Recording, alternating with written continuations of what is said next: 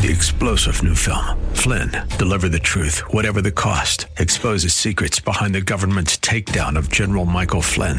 Flynn knew what the intel world had been up to. He ordered the first audit of the use of contractors. This set off alarm bells. He told the truth. He was the most dangerous person for Donald Trump to hire. They had to get rid of Flynn.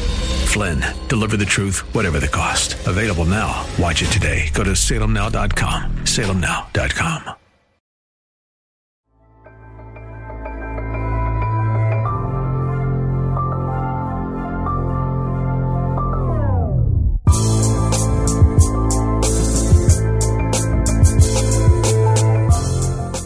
Everything that exists deserves to perish. So wrote Karl Marx in some really bad poetry. Welcome to The Antithesis. My name is Owen Strachan, and I will be your host.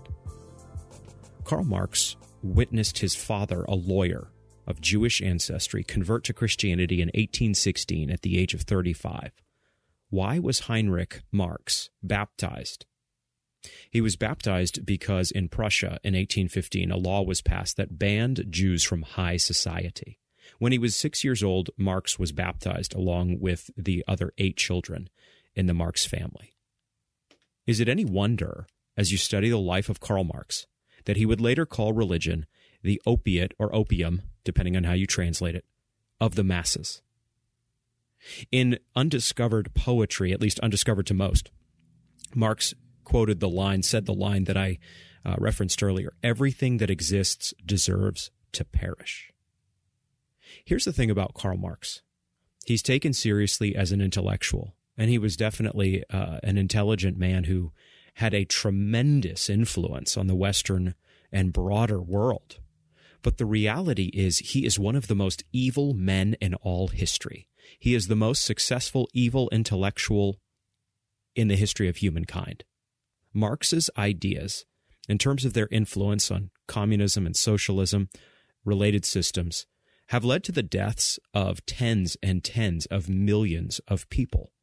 No one really comes close to Karl Marx in terms of him having history's most successful bad idea, along with Friedrich Engels.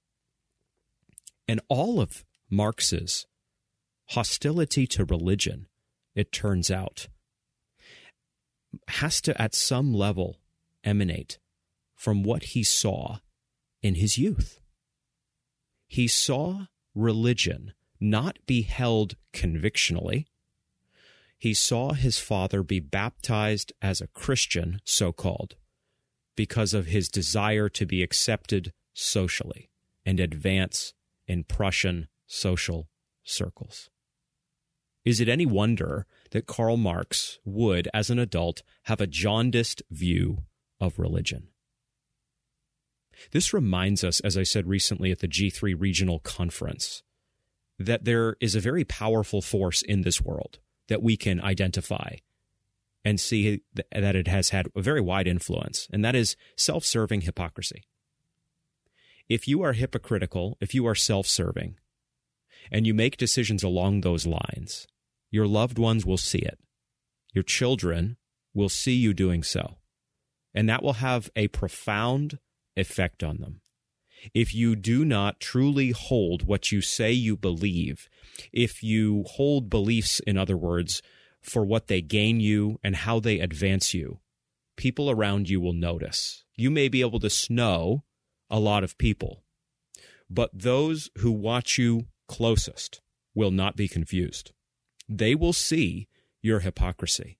They will see that you are serving yourself, no matter what you project in terms of your public face. This is a very powerful force in our world. It twists people and turns them. It helped to turn Karl Marx away from Christianity. As many will know, Marx absolutely militated against, for example, the biblical family and the biblical God. He was a man who despised Christian truth and Christian teaching. And at some level, that has to connect to what he saw. growing up. There's another very powerful force in the world, though, alongside self-serving hypocrisy. You could call it holy boldness. Holy boldness. And this is what the Bible celebrates in spades. The Bible, in one sense, is a book about holy boldness, God-centered courage. I recently preached in Atlanta, in the Atlanta area, on Acts 18, 1 through 11. And what I want to do in today's podcast is take you through briefly Acts 18, 1 through 11. And I want to extract 4 truths about Christianity in fallen times. 4 truths about Christianity in fallen times. This is not going to be an exact repreaching of what I preached at G3 Regional, but it does track along those lines.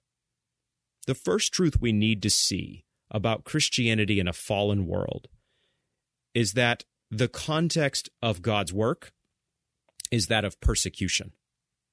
This is what you see in Acts 18, 1 and following.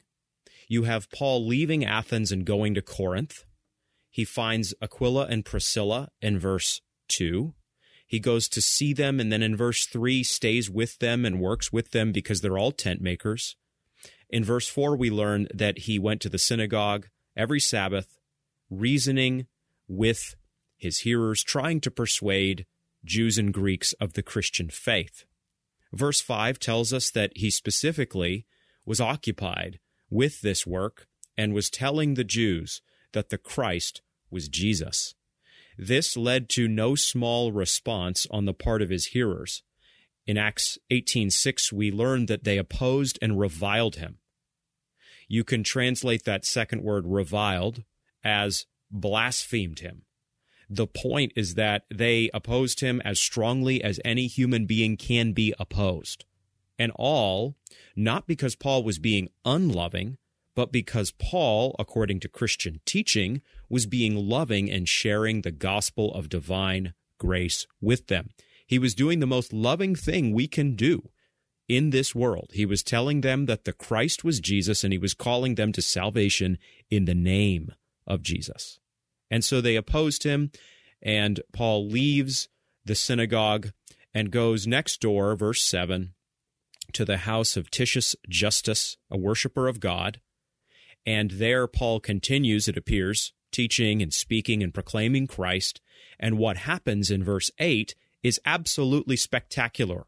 Salvific fireworks go off. Crispus, who is the ruler of the synagogue, comes to faith in Christ, together with his entire household. Now, sometimes, as some of you will know, Baptists and Presbyterians get into big debates over that entire household language. That would be to be drawn off the trail. Of course, nobody is baptized in this passage who is a baby. Of course they're not baptized. They can't put faith in Christ. They don't know the words that Paul is saying. They don't understand. So this is not a text that supports infant baptism. It is a text, that supports bold preaching, holy boldness, as I called it earlier. And that's what is really at play here. The head of the synagogue, the most convinced of the Jews, believes in Christ.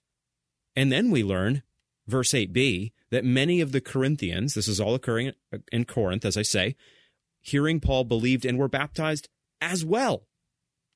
So this is stunning stuff.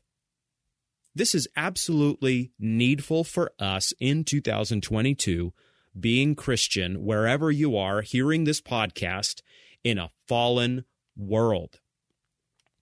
I hear from listeners regularly now, frankly, from America, but not just America, in far-flung places, and they tell me that it is hard to be a Christian where they are, and I believe them. It is hard to be a Christian just about everywhere in this world, but we need to go back to the Bible, to the New Testament, and take great encouragement, ironically, that the context for apostolic Christianity, faithful Christianity, is hardship. It is being opposed and blasphemed in Paul's case. And Paul is not doing something bad. Paul is not doing something wrong in occasioning that response. Paul is doing exactly what he was saved and called to do, and exactly what every Christian is saved and called to do. He is testifying that the Christ was Jesus. He is proclaiming Jesus Christ as Savior and Lord. For his efforts, he is severely opposed. Eventually, he will give his very life for carrying out this divine mission. But that does not signal failure, as we seem to think. That signals so-called success. To use a better, more biblical word, that signals faithfulness. This is all occurring in Corinth. If you were to target any first century city as being the place where the gospel would not take root, it would be Corinth. It's just like how in my previous antithesis episode I was talking about Peter and John, Acts 4:13, being untaught common men. Just as you would never have selected Peter and John, at least if you're a modern 21st century, somewhat cosmopolitan evangelical, to lead the apostolic mission, you would have selected somebody really well taught, somebody at least with a good sense of the upper crust and rich people and these sorts of things. You would never have selected Corinth to be the site where these spectacular salvific fireworks would go off, because Corinth was very hostile to the gospel. The passage itself here, Acts 18, makes that clear. It's a very hard place to preach Christ. There was the temple of Aphrodite in ancient Corinth. There's tremendous trade going on in Corinth, which fuels temple prostitution at the temple of Aphrodite. It's a free-flowing, cosmopolitan city. It's got all sorts of belief systems riling through it, working through it. It's a hard place. It's a place where unbelief is right there in your face. You get out of the taxi, so to speak, and you feel it. You feel fallenness all around you, and you witness it as you walk through the streets of ancient Corinth and you ascend the temple steps, and you hear the calls of male and female temple prostitutes who are urging you to come in and commit sexual sin with them as an act of worship. You would feel this if you were in the city. As a Christian, you would resist it. What was the apostolic strategy in such a place? Was it to say, well, this is a tough target. We're not going to train our efforts here. We should go somewhere else. We should go somewhere where I fit better, speaking as Paul here for a minute.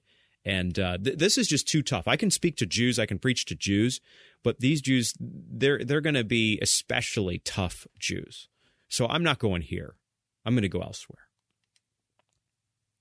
Paul's strategy, as with the entire apostolic strategy in the book of Acts, in the first century, was not at all to play it soft. It was not at all to take controversial doctrines off the table in his synagogue proclamation.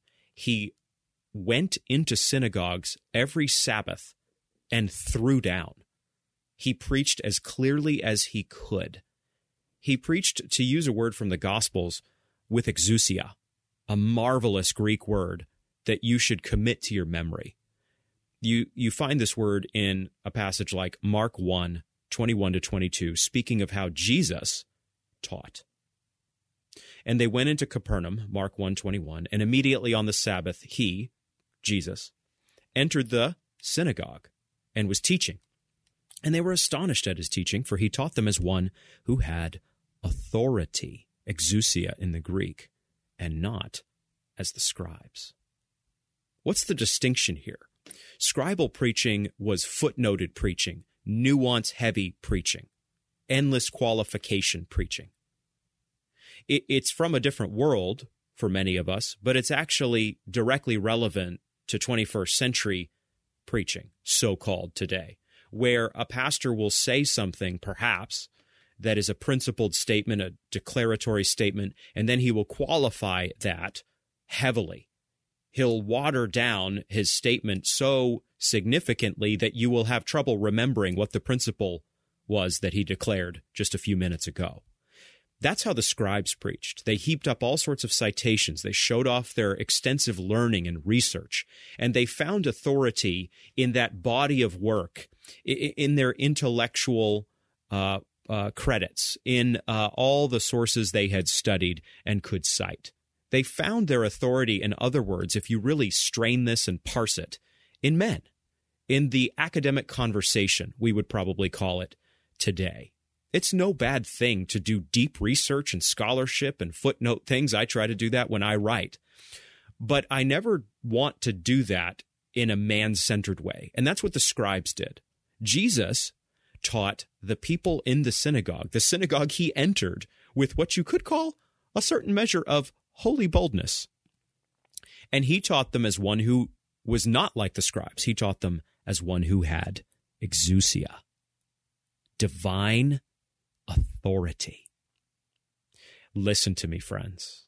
I've said this before. I'm sure I'll say it again. People hate the word authority today. People in the culture despise authority. And a good number of people in the church despise authority as well. They may not know they do. They may not think they do. But by their actions and even by the stances they take, they show that they despise authority. If they are willing to affirm it in some limited sense, they will only allow just a few to possess it. And there, in a very scribal way, they will qualify it. You say, we have all sorts of scribal teaching today. What we have very little of is what you could call exousia preaching. That's authoritative preaching. That's God-centered, bold, exegetical, expository preaching. It's not sharing something. Remember that you share chicken nuggets with your friend, with your kids.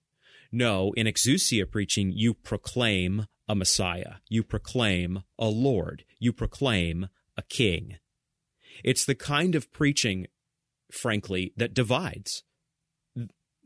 I just said that sentence and some hairs on the back of some necks went up. Because for preaching to divide in our age is really basically the worst possible outcome. It's terrible if your preaching divides. Now, we can divide for bad reasons. Let's not do that. But what you see in the ministry of Christ and what you see all throughout the book of Acts is that apostolic preaching draws lines. It draws one very significant line in particular. The line between those who do not worship and recognize Christ as Messiah and those who do. It is intended to draw that line. Apostolic preaching, exousia preaching, is aimed at clarity. It is not aimed, first and foremost, at affirmation of the sinner in their natural state. It is not aimed at drawing Christianity near to the thought and practice of the natural man. Apostolic preaching is confrontational preaching. We need not hear that word as meaning hateful or unloving or some such descriptor. Apostolic preaching, biblical preaching, gospel preaching, Christian proclamation should never be hateful. Absolutely not. It should always be driven by love. But it is nonetheless confrontational preaching, and here's what I mean by that. It confronts the sinner in their unbelief, exposes unbelief and sin, and calls them in love out of unbelief into the marvelous light of Christ Jesus. It aims at helping sinners understand their terrible condition. They're not just a sinner. That's hard enough to admit for all of us in our sin. No, as a sinner, you are bound for hell, and so you need the Savior. Now, apostolic preaching, or more broadly, faithful biblical preaching, does not only confront. It does many things. It exercises numerous muscles in truth. You need to be faithful to the genre in which you are preaching, for example. That doesn't mean you don't preach Christianity or Christ or the gospel, depending on the genre you're in, but it does mean that you let your proclamatory tone, if you will, reflect that of the passage. That is faithful preaching. So if you're in Isaiah and you're in a passage where the Lord is comforting his people, you're not going to preach that as if God is condemning his people. If you're in a passage where God is condemning his people, you're going to let that note ring, even as you then point your hearers to the salvation that is in Christ Jesus. There's much more to say, but fundamentally, apostolic, Book of Acts-like preaching is confrontational in that it does not coddle the sinner in their sin. This kind of preaching need not be associated with red-faced, shouty preaching that is angry at sinners. Confrontational preaching is, as we saw earlier in the book of Acts, in this passage, Acts 18, preaching that reasons with one's hearers and seeks to persuade them that Christ is the Messiah, that Jesus is the Christ. There's so much more to say here, but suffice it to say that this is the kind of preaching that turned the world upside down in the first century. This is the kind of preaching that made scores of disciples in this era. And this is the kind of preaching we need. We desperately need exousia preaching.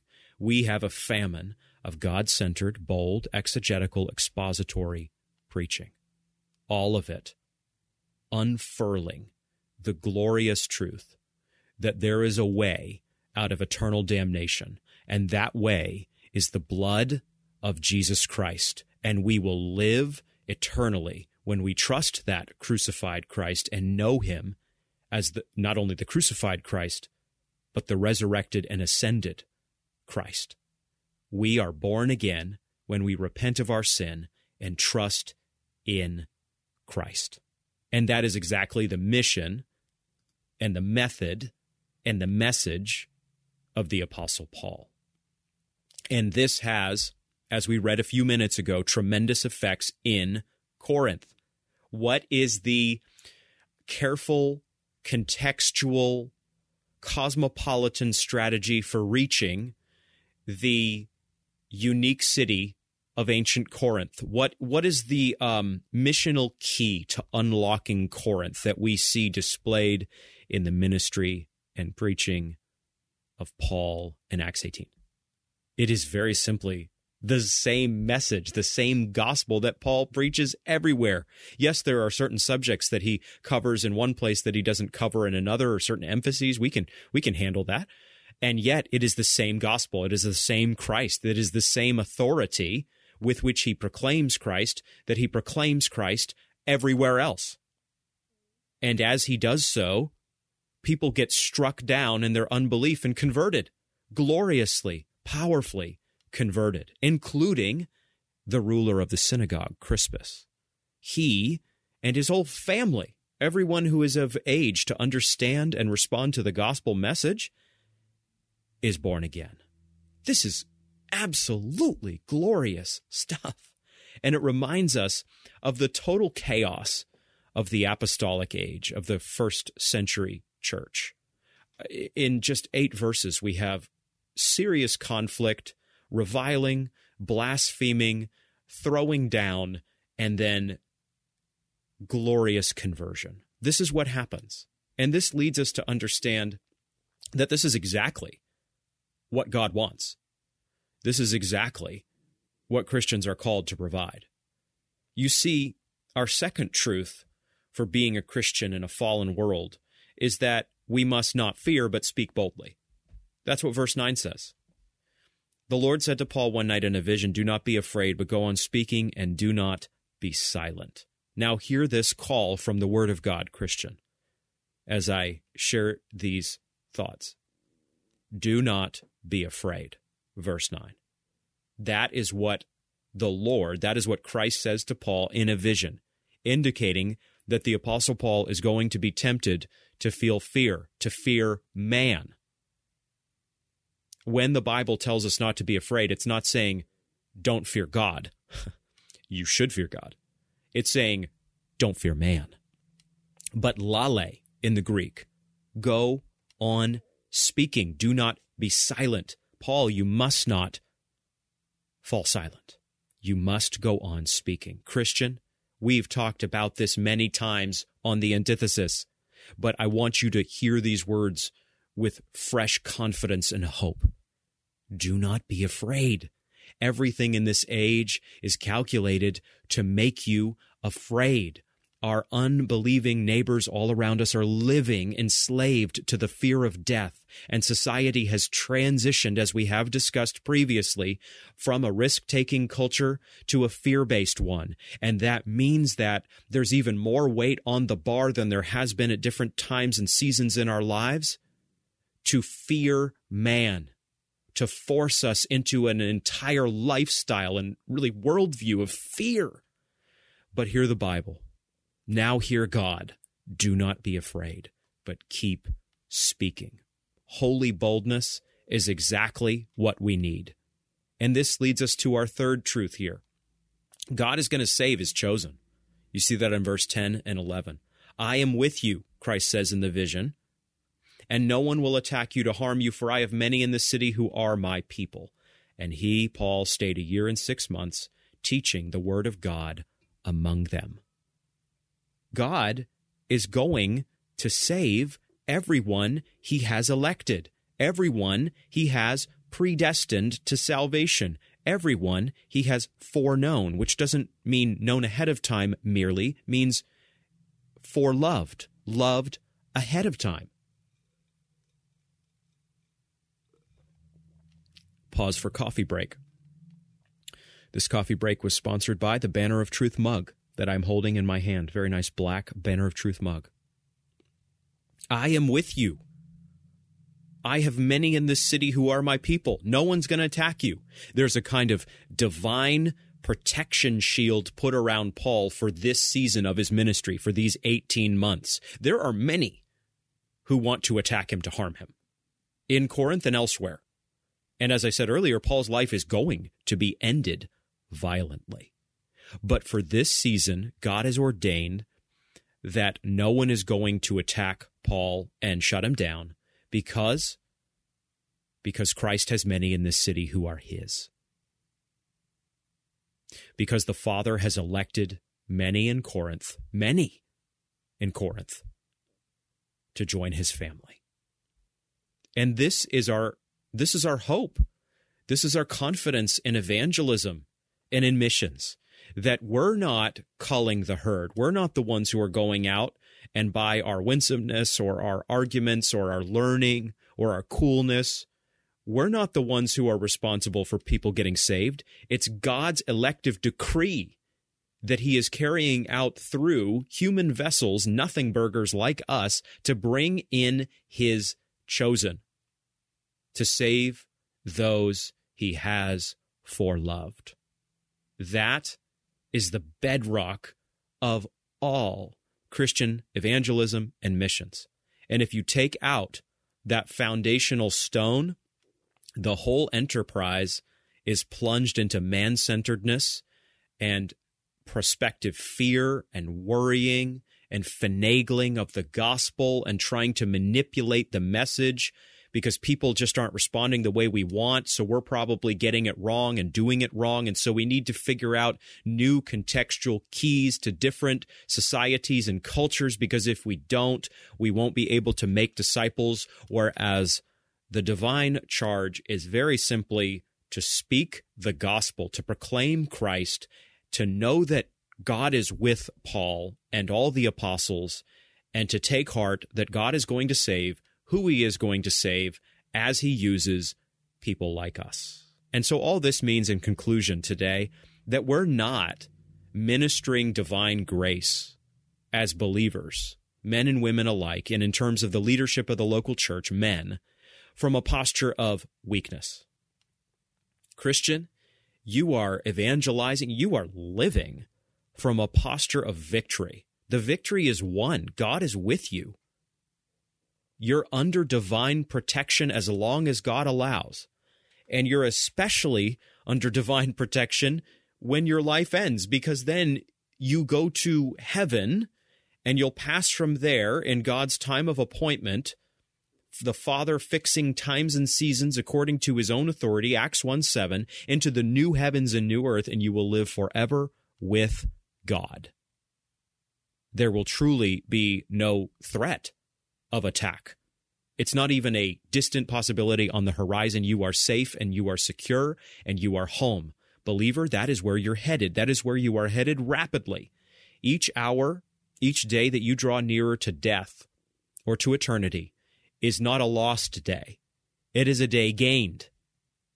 It is a day that you are closer to glory. You are closer to your homegoing. Yes, there is real sadness in this world. Yes, there are many things we mourn. No, death is not itself good. But death, for the Christian, has become nothing less than gain. To live is Christ, and to die is gain. Philippians 1:21. This is what we are seeing exposed in our time. Many who say and profess the name of Christ really aren't living for Christ. And thus, death, dying, is not gain for them. It is loss. But if you are grounded in the good news of the gospel, if you are saved, if you are a Christian, if you are born again, then to live is Christ and to die is gain. To be attacked, to be hated, to be opposed, to have people dislike you, stand against you, say mean things against you for the purpose of defaming God, the God that you are representing, is not loss. It is gain. We can't speak to every factor that went into the truly malevolent body of work that Karl Marx produced and stood for in his life. But we can say this: even as there are many who are watching hypocritical people live, including hypocritical Christians, including those who are saying that they're a believer now, but are in the open process of, air quotes, deconstructing their faith, even as their children watch them use Christianity for gain, earthly gain, I mean. There are many other children who are watching their fathers and mothers suffer for Christ, and that will have an equally forceful effect as God moves and God blesses in the hearts and minds of those children. As I wrap this up, just hear this charge afresh, believer. Know that little eyes, if you're a father or mother or just a Christian more broadly, are watching you. Extending beyond children, people are watching you as a Christian. And if you buckle and show that you do not really want to pay the price for being a Christian, that will have an effect. We've talked about that, though. I'm talking about the second part. Consider with me the effect of suffering for Christ. What does it mean when a pastor gives up the pursuit of gain and popularity and standing and a speaker's place at the big conference and a book deal? What does it say when he gives all that up in order to take a stand for the gathering of the church, the purity of the gospel, and the clarity of the sufficient Scripture? What does that say? It is a powerful apologetic. What does it say when a father or mother gathers the kids around the kitchen table? The dad and mom sitting together, holding hands, and the dad says, Dad is having some challenges at work because he wants to provide for this family. He loves mommy and he loves you kids so much. But because of God's word, he can't do what his workplace, what his company, whatever it may be, wants him to do. He has to stand upon Scripture. And that's going to mean that dad is going to keep working hard to provide for the family, but there could be some challenges. So just know, children, that you are loved, that our family is anchored in the goodness of Almighty God, and that God is sovereign over all of this. We have a loving Heavenly Father who is watching over dad and mom and this family. But there could be some challenges ahead. Kids, Dad wants you to know it's worth everything. Because you see, children, just as Dad and Mom have said now for years, now we're getting an opportunity to practice this. An opportunity to practice this, kids, that you will likely have as you grow up and as God works in your heart and you become a Christian. and you love Jesus Christ by divine grace. And this opportunity, beloved kids, is this: to show you and everyone around us that to live is Christ and to die is gain.